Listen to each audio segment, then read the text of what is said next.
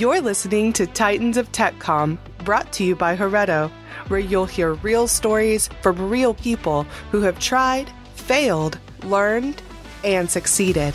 Let's dive in.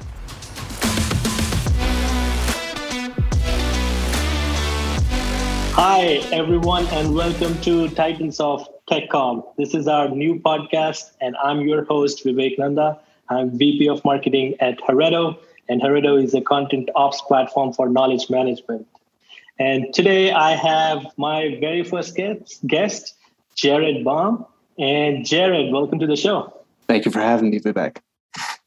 So Jared, this show somewhat is attributed to your comments on my LinkedIn post. So this is my fault. You're laying this at my feet. Okay.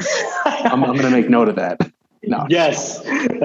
Well, I mean, in a good way, right? So the reason why we wanted to bring this show out is there have been talks and podcasts all about the technical stuff in TechCom space, but not as much about the people who are the real force behind it, like the issues they face, the learnings, the strategies, and the uncomfortable topics sometimes. And that's the focus of this show. So let's really first start with, how did you end up being a technical writer? Tell us a little bit about your journey. It was a complete accident, if I'm being honest. I had studied linguistics in college. I had gotten really deeply into it, and I'd actually slated myself originally for a career in academia. And then at a certain point, reevaluated my path and wanted to go into the NYPD and eventually work my way up from a street cop to something in counterterrorism. I have a very personal connection to 9/11, so that was some of the driver behind that.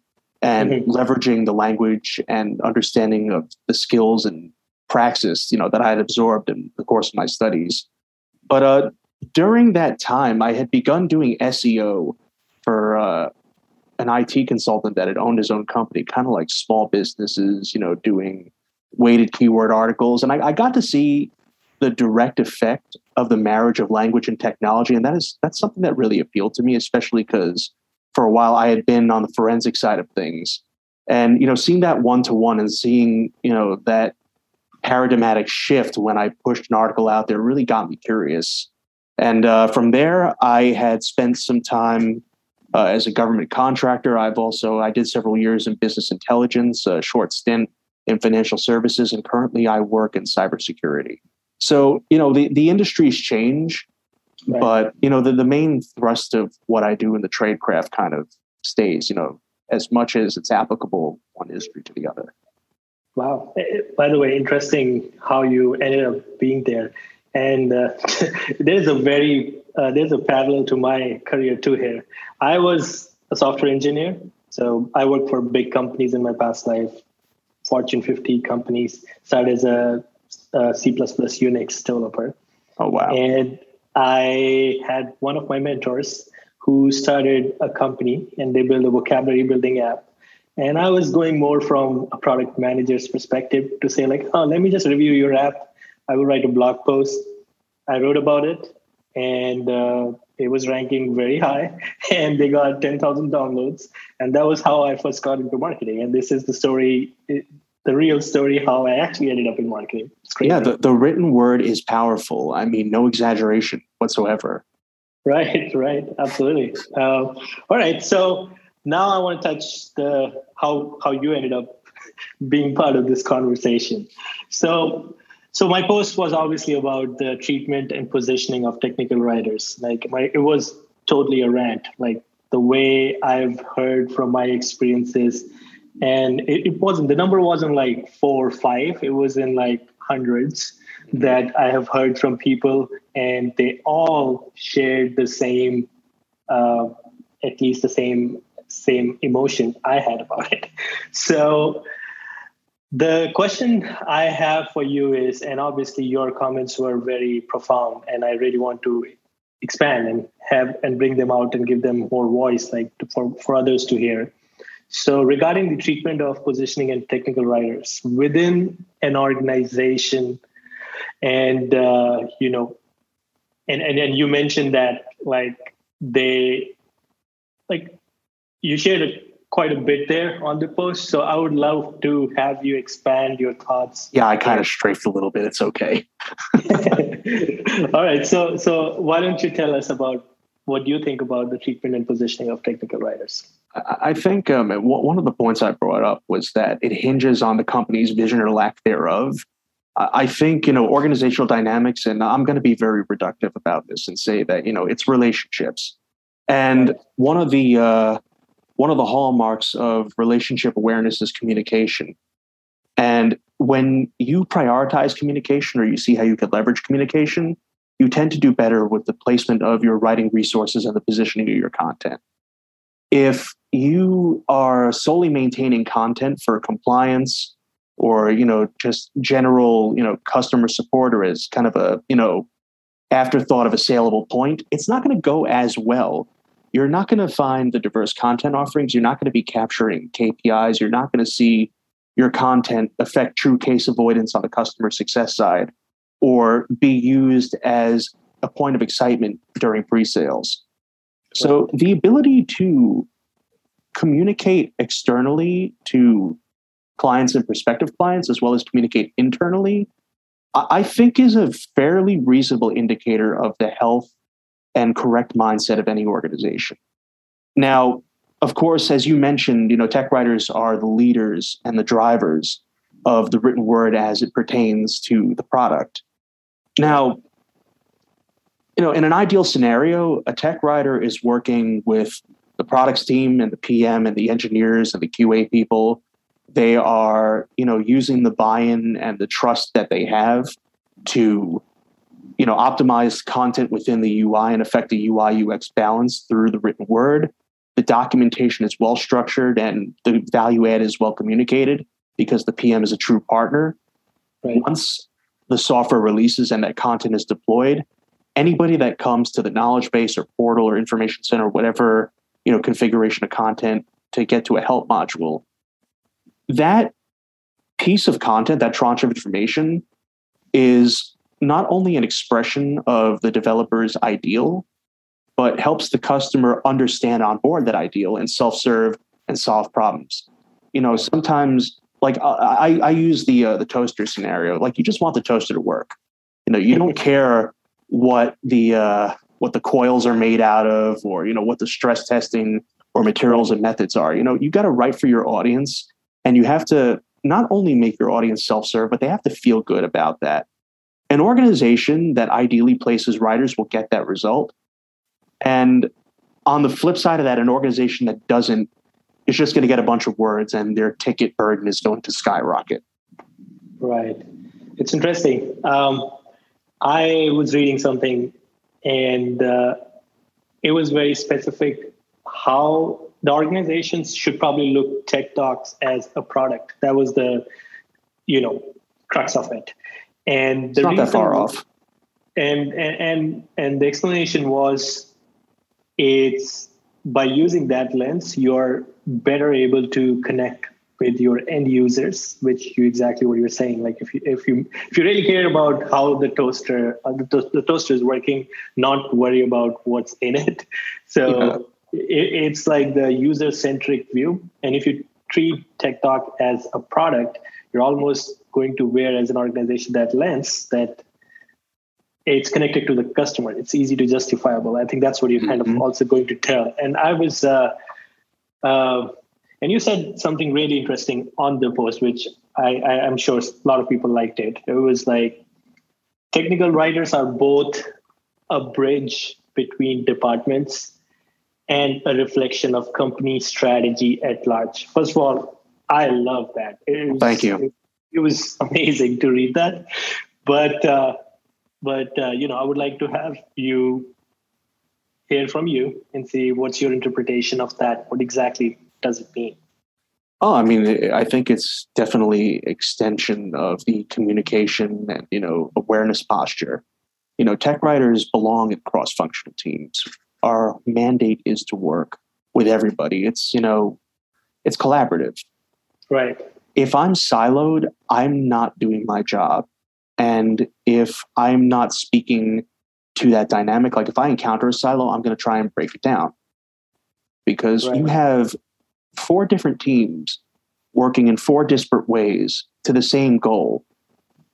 And they all need some channel of communication, or, and this is not necessarily like in a kumbaya capacity, like, right. Oh, I have to bring, the devs and the DevOps guys and, the solution architects and the marketing people together. Like if we sit around a campfire and sing, this is not that. But, in a perspective way, especially if you're going to be talking to customers and not only end users of the toaster, but there are going to be toaster admins that want to know about resource management of electricity, or there are going to be toaster developers that want to know the particulars of the coils and, the outer limits of heating and so on and so forth. When you collate that information, you're able to kind of, bookmark it and keep track of it, curate it in such a way that you can leverage it and push it out, to those different ends.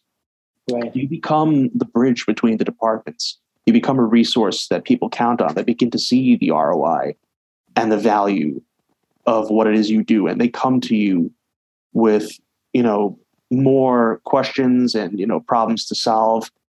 And eventually, the synchronicity, gives back, because then you're all working together, you're all communicating together. And, the UI is also reflective of good UX and good CX. Right. Not that it's necessarily the burden of us to, clean up like a company's, quote unquote mess. And I hesitate to say that pejoratively, because look, any of us in the software industry know that everything is on fire all the time.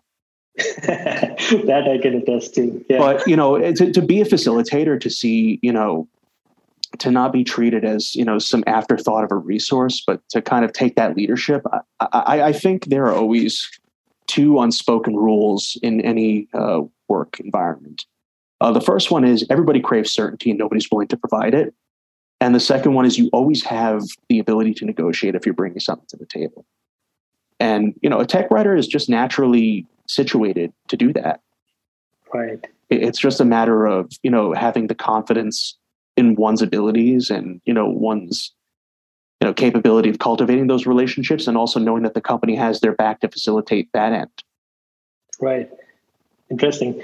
And, you briefly touched PM or POs being partners to tech writers, because I guess both have the similar incentive of getting the product to the market. I had this thought, and I always wonder that, and maybe I could be wrong here, and maybe you can answer it from your experience. Have you seen a lot of tech comm folks becoming PM and product owners and product managers? Because I feel like as much as what is their role, PM and product owners' role, it seems like the tech comm or tech writers are also doing almost that. Like they're also thinking in terms of testing a solution if someone is going to test as a user, like in Toaster's case. So they have an instruction set for that as well. They have to think through that scenarios. So it's almost like everything what they do. And I don't anticipate technical writers doing different, except they're not doing project management as much, but work-wise, it's the full journey of the product in a similar way. So what are your thoughts on that? I think it's definitely one of the natural progressions that can happen.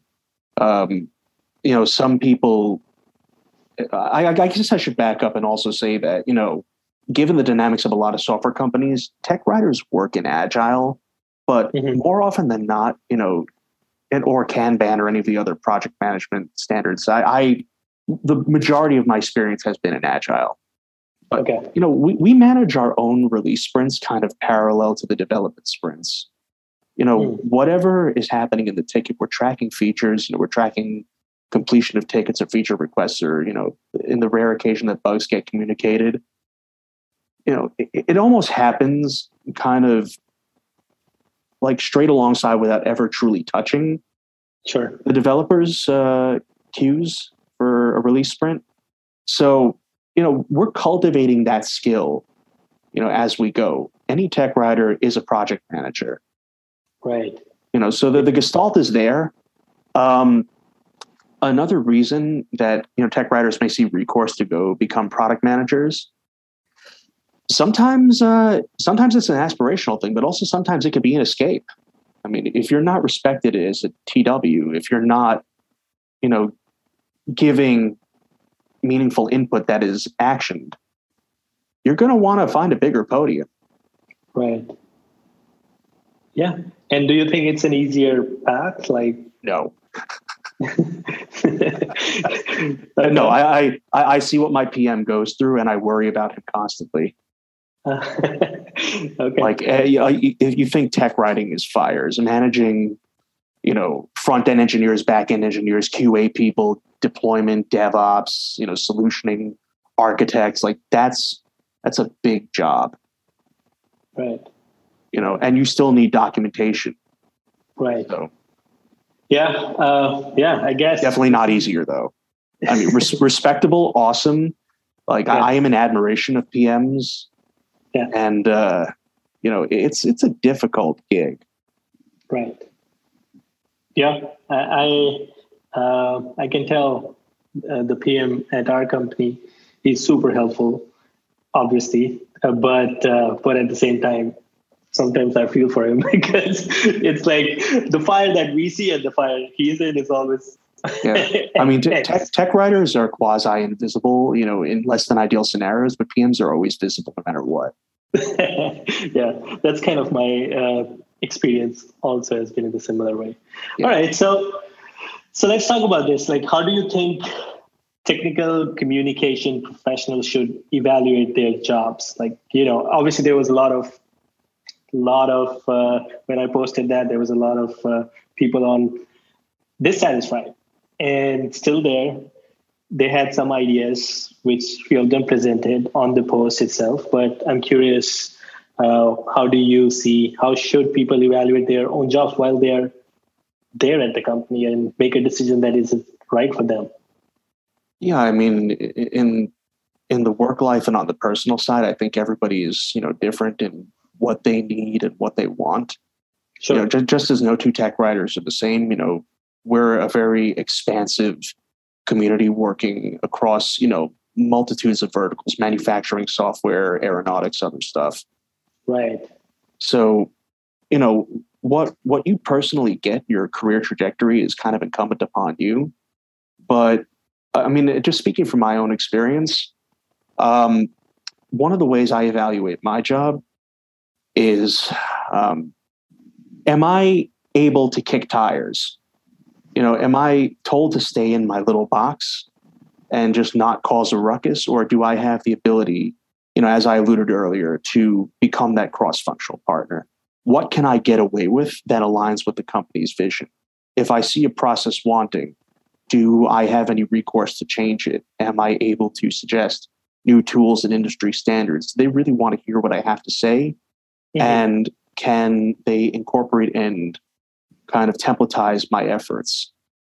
As we earlier on kind of, alluded to, some companies just want content for compliance. They're just like, look, this is what it is. We're just going to put it out there. At least in the B2B space, some folks are not invested.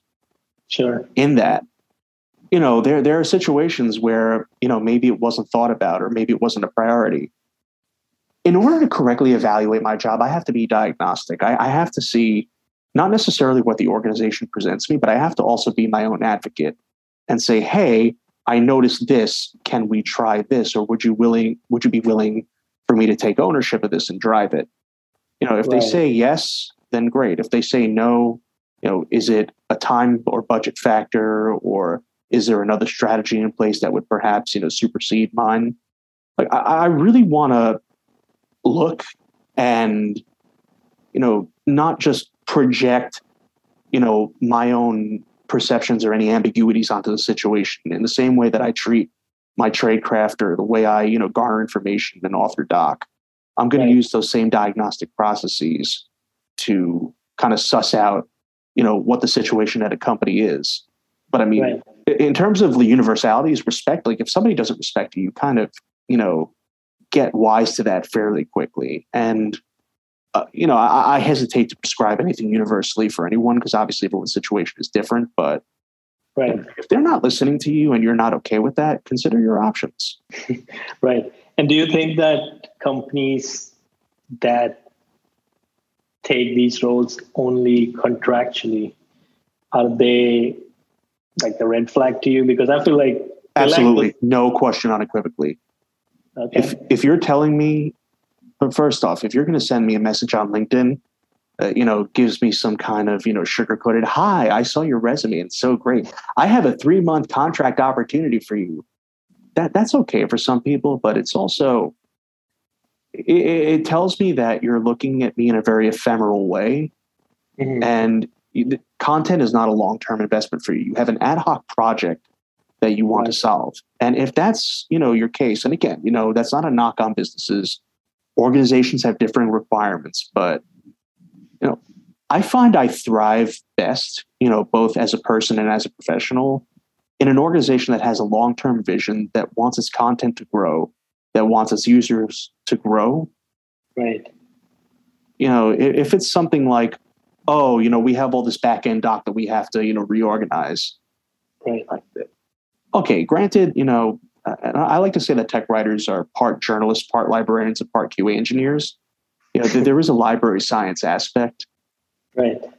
But at the same time, these contract offers and, these ad hocs kind of really speak to a fundamental misunderstanding of what it is we do and what we can offer were we to be invested in a little bit further. And piggybacking on this, assuming that there is a great role that's like came to you, and what are few of the questions that technical communication professionals must ask before joining a company? I think that will be really helpful to a lot of folks. Yeah, I mean, the first thing is, am I innovating content or am I maintaining a status quo? Again, vision versus compliance. Am I taking a proactive posture in the way that I'm going to be authoring, editing, and publishing documentation for this company? Are there opportunities for me to really grow with the product and drill into other areas that, might even open up saleable fronts from the content perspective, for potential clients or existing customers, or am I just on the assembly line, cobbling little PDFs together? Right. And I guess this ties into the first answer. How does the company weigh the importance of content? Right. I don't want to be wasting my time at an organization that's going to treat me in a stagnating capacity. Because if I am practicing technical writing for a company, besides the paycheck, there's also the whetstone that keeps you industry current. Am I using the latest tools? Am I using, practices, styles, and standards that are concurrent with what other competitive organizations in, said industry are doing? Because, if I spend a certain amount of time at a company and I'm using antiquated tools and techniques, and then I try to get back out there after I've been chewed up and spit out, I've fundamentally lost something that is important, and I have to now play catch up, or I have to compromise, the salary needs or, title needs to kind of hedge my bets. Right. So, innovation, latest tools, and, the respect factor is the third thing. Are tech writers seen as vital partners, or are we a glorified AV club? Right. And when you say innovation, is there any specific things that you look into from outside in view? Are they really innovating? How do you make a evaluation on that? Well, I mean, even let's see, I've been doing this now I've made my living off the written word in some fashion now for over 12 years. And in that time, I've seen the way technical communication is, curated and presented change fundamentally. Right. So it's always my hope that whatever I'm doing is not stuck in the mid 2000s or, early 2010s. I want to learn new things. I want to make sure, if there's a better way to do something, like for instance, years ago, people were using, Microsoft Word or Brother word processors, and they sent, PDFs to literal print shops. Like publishing was a physical, ink and toner kind of job with those little like plastic spiral binders, and they were sending them out to customers. That predates me. I'm not that old. But I did see the tail end of that. Mm-hmm. I've seen people working in Microsoft Word, or I've seen, people validating edits, by little screen captures, and, the PDF being the be all end all. I saw that morph into DITA, into, outputting Eclipse-based information centers to, more sophisticated HTML knowledge bases. I've seen Drupal come into force. So, and getting off the tool side for a second, the way we speak and the way we absorb information, as, the millennial generation begins to get older and kind of lead the standard for, TechCom, the way we're consuming is more concise or, more to the point. We're not being as florid. Right. And we're also, cross-indexing and cross-referencing and adding videos. Like they're become more modules of information. So that's always something I want to be aware of. I never want to abandon that. Okay. Interesting. And do you see, there's a big push for video content and short form video content, right? Right now, it's like, I feel like this is like, since the time we got into pandemic, the video consumption really went high. And now everybody is consuming video, but now we are just getting to find places where there is like concise content or it's shorter formats. So do you see any changes on the TechCom side where it's almost becoming like, we need to also have video content along with everything else? Yeah, I think it's vital. I think, many people learn differently. And, right. The written word, I don't believe is ever going to fully go away. Right. Sure. Depending on, where your head is at or what space you're physically in or, what your needs are in that moment. Like you can't do like API doc in a video. It's just not going to happen. Right. You can, it's just not going to go over well. But no, I see the, companion video and content, relationship, that more holistic offering of content. I think that's a good thing for training, for onboarding, even just intra-departmentally within an organization, doing a feature demo. That is content. Right. So again, piggybacking on this question, do you think like TechCom folks will become more like, the directors for video production guys? Because like you said, the API doc cannot be a video, but maybe an instructional video which talks about API doc is going to be a video. And then it's a partnership between video production and, TechCom. Yeah, we're getting kind of into the emic and etic, but, I don't think there's such a thing as, bad knowledge.